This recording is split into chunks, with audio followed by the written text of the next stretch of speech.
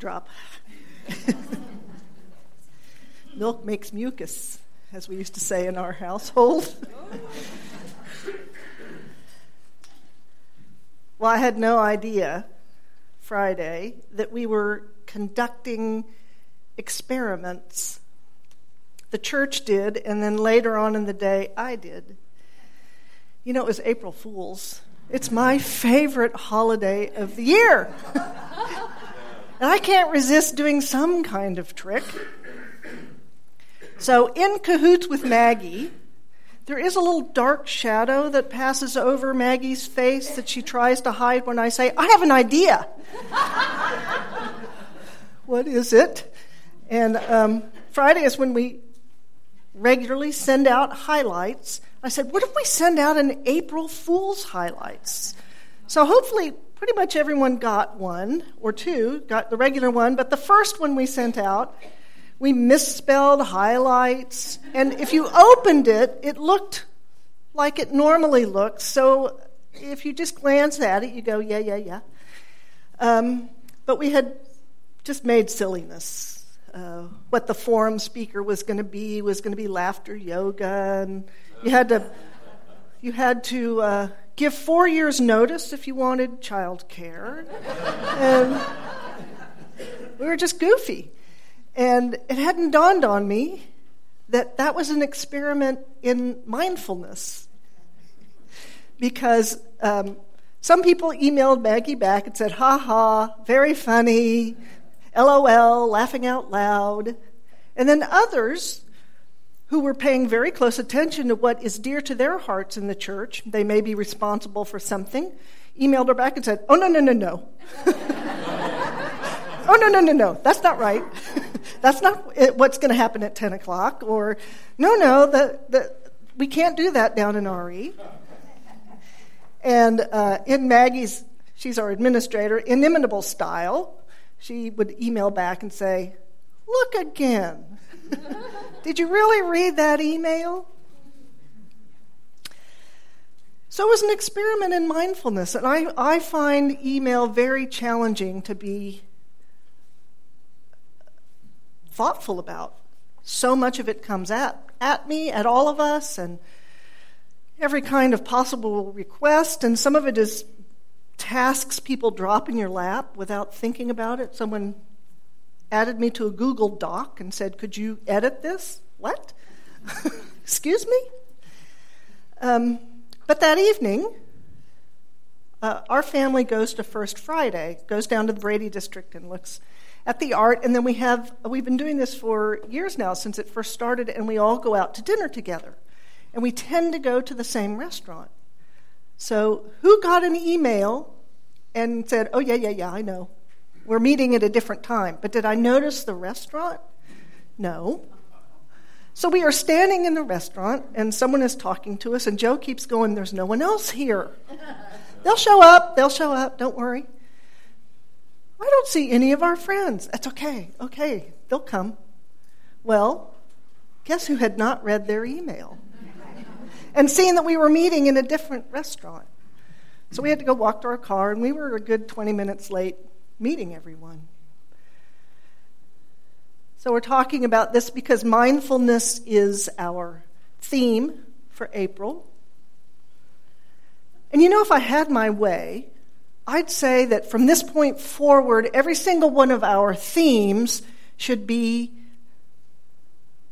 renewal and mindfulness, or death and mindfulness, or community and mindfulness. That it is such a basic, valuable tool. It's a tool. You should have it in your toolkit of life. And it undergirds everything, not just religion, but every aspect of your job and your family life. So why don't we first agree on what mindfulness is? You'll notice in typical style there's something in your order of service. I'm looking for mine. Because it defines mindfulness. I can't find mine. The definition I'd like for us to work with today is, it is being aware with all of your senses of everything surrounding you at this point in time. Now this point in time. Now this point in time.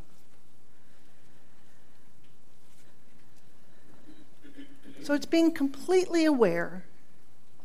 And then there is a tricky caveat at the end.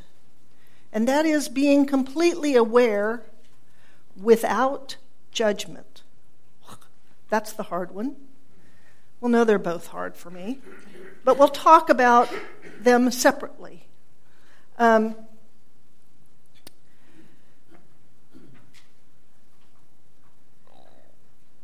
teach, as you know, some of you know, I used to teach mindfulness in the jail.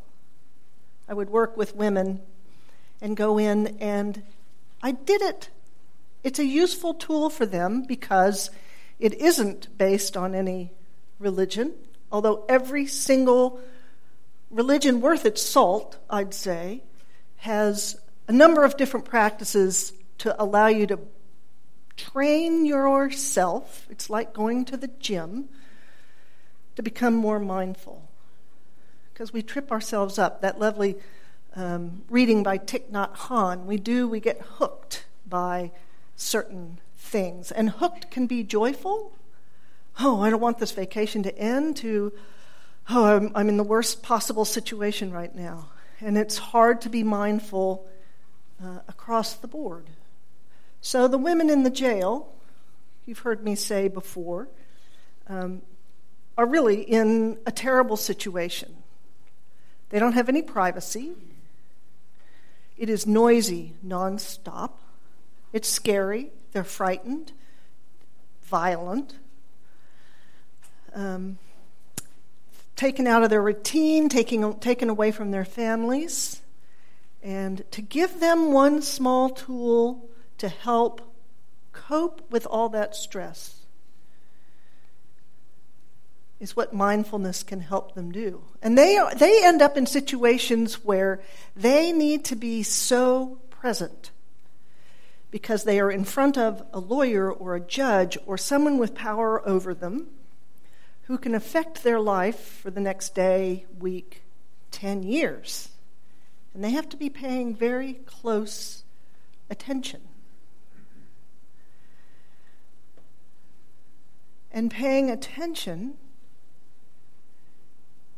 means trying to not react. So this is the part about judgment that gets really tricky. I don't know about you, but when I'm in a situation that is stressful or painful, I want it to go away right now. And that's not how life works, alas. And I'm also, when things are glorious and wonderful, some of those kids came up and said, "Can we have a second chocolate?" I am with you. If one is good, 10 is better. And that's the hook. I want more. Or the hook is, I want to run away. I don't want that. Or the hook is, I'm not really paying attention and I didn't even notice what someone said or what happened. And this has been borne out by brain science, but the Buddhists tend to say we have 3 ways of dealing with our thoughts. We grab onto them because they're pleasurable, we push them away because they're awful, or we don't even notice them. And they have a potent word for that not noticing. They call that delusional. How dare they call my being absent-minded, not paying attention? But it's true. If you are not fully aware, then it's a purity. You're delusional. It's an illusion.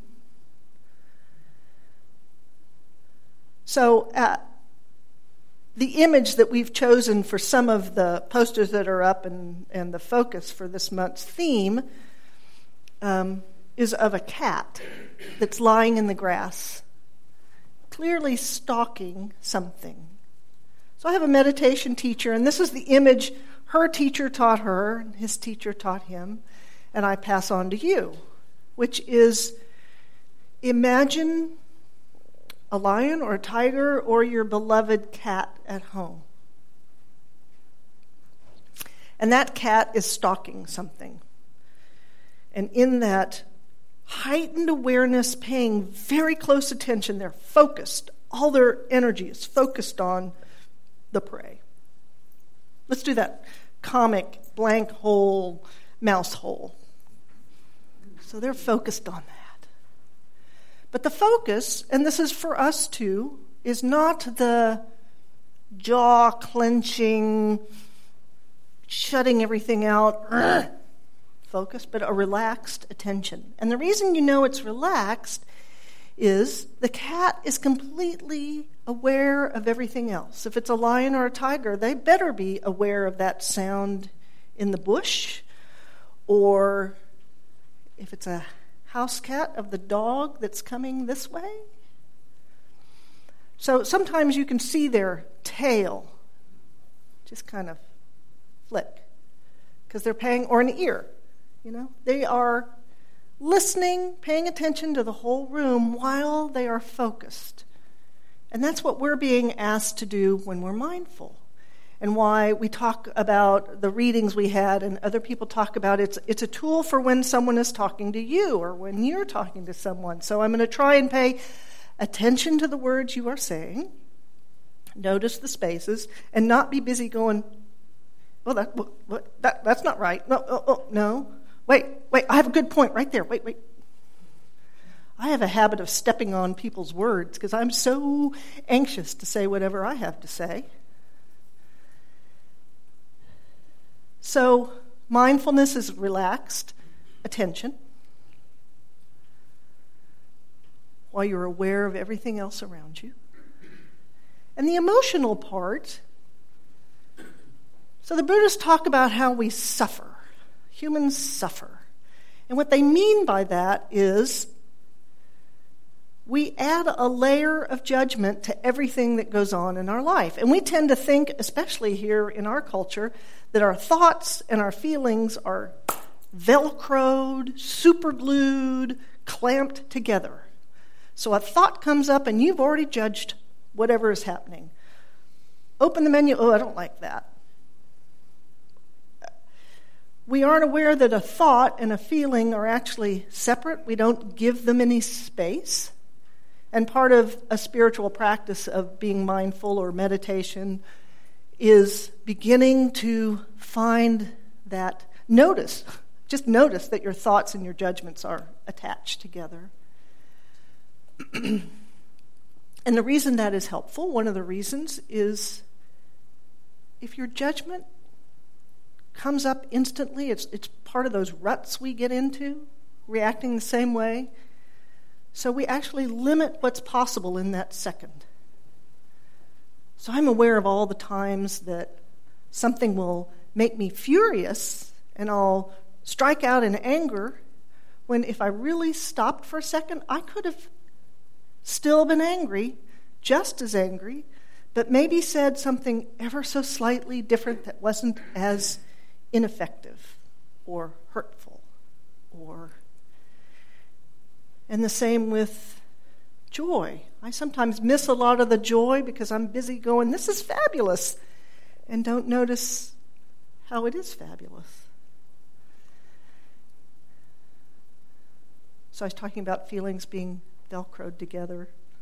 So the practice that we do when we try to be mindful of the suffering. So let me get back to that suffering. So what we do is so we notice something and then we add that judgment. I don't know about you, but I despise pain. I fear pain. I fear death because I'm afraid it will be painful. I fear going to the doctor, dentist, making that phone call I have to make. So I have two things going on. my thought of what I need to do, and on top of that is my judgment that this is awful. I want it to go away. And what we can do is start noticing how the pain changes slightly and not judge it and go, this is painful, rather than immediately saying, this is painful, I don't want it. It's something that's useful for all the times we have to be really still. I use this in the dentist chair a lot, or if you have to be still in some MRI CAT scan that's terrifying, or you have to tell your teenage children something, or your elder parent, it's time to give up your keys. Because as you pay attention, you can notice how the other person responds and maybe say something that's a little more skillful or a little more thoughtful. And increment, by being mindful, we can begin to change our world around us because we are responding ever so differently. There is, you've heard me tell this story, but I love it, and I think it applies. There's a Chinese farmer who has 5 sons. And they're working out in the field, and a herd of wild horses come running by, and they begin to catch the wild horses. And the neighbor next door is jealous and like, wow, you are so lucky. All of a sudden, out of nowhere, you now have this additional bounty. And the farmer goes, maybe yes, maybe no. So one of the sons, in trying to tame and ride one of the horses, is bucked off and breaks his leg. And the neighbor says, that is too bad. Now you have one less son to help you in the field. Maybe yes, maybe no. Well, it's a time of unrest in China. They're at war, and officials come through to conscript all of the men within a certain age. So it would be every single one of his sons, except for the one who broke his leg. And the neighbor says, you are so lucky that son got to stay home. Maybe yes, maybe no. So right there in the joy and the sorrow, he's trying to pay attention and not get hooked into what's happening. And he's able to be more thoughtful and respond. And I'm going to make the case that without adding a single program or a single event or committee or project or weekend, that if our church elected just to be this much more mindful as we go about our day and our lives and as we are together, that we will become a completely different church and we'll become effective in ways that will make all the difference in the world. May it be so.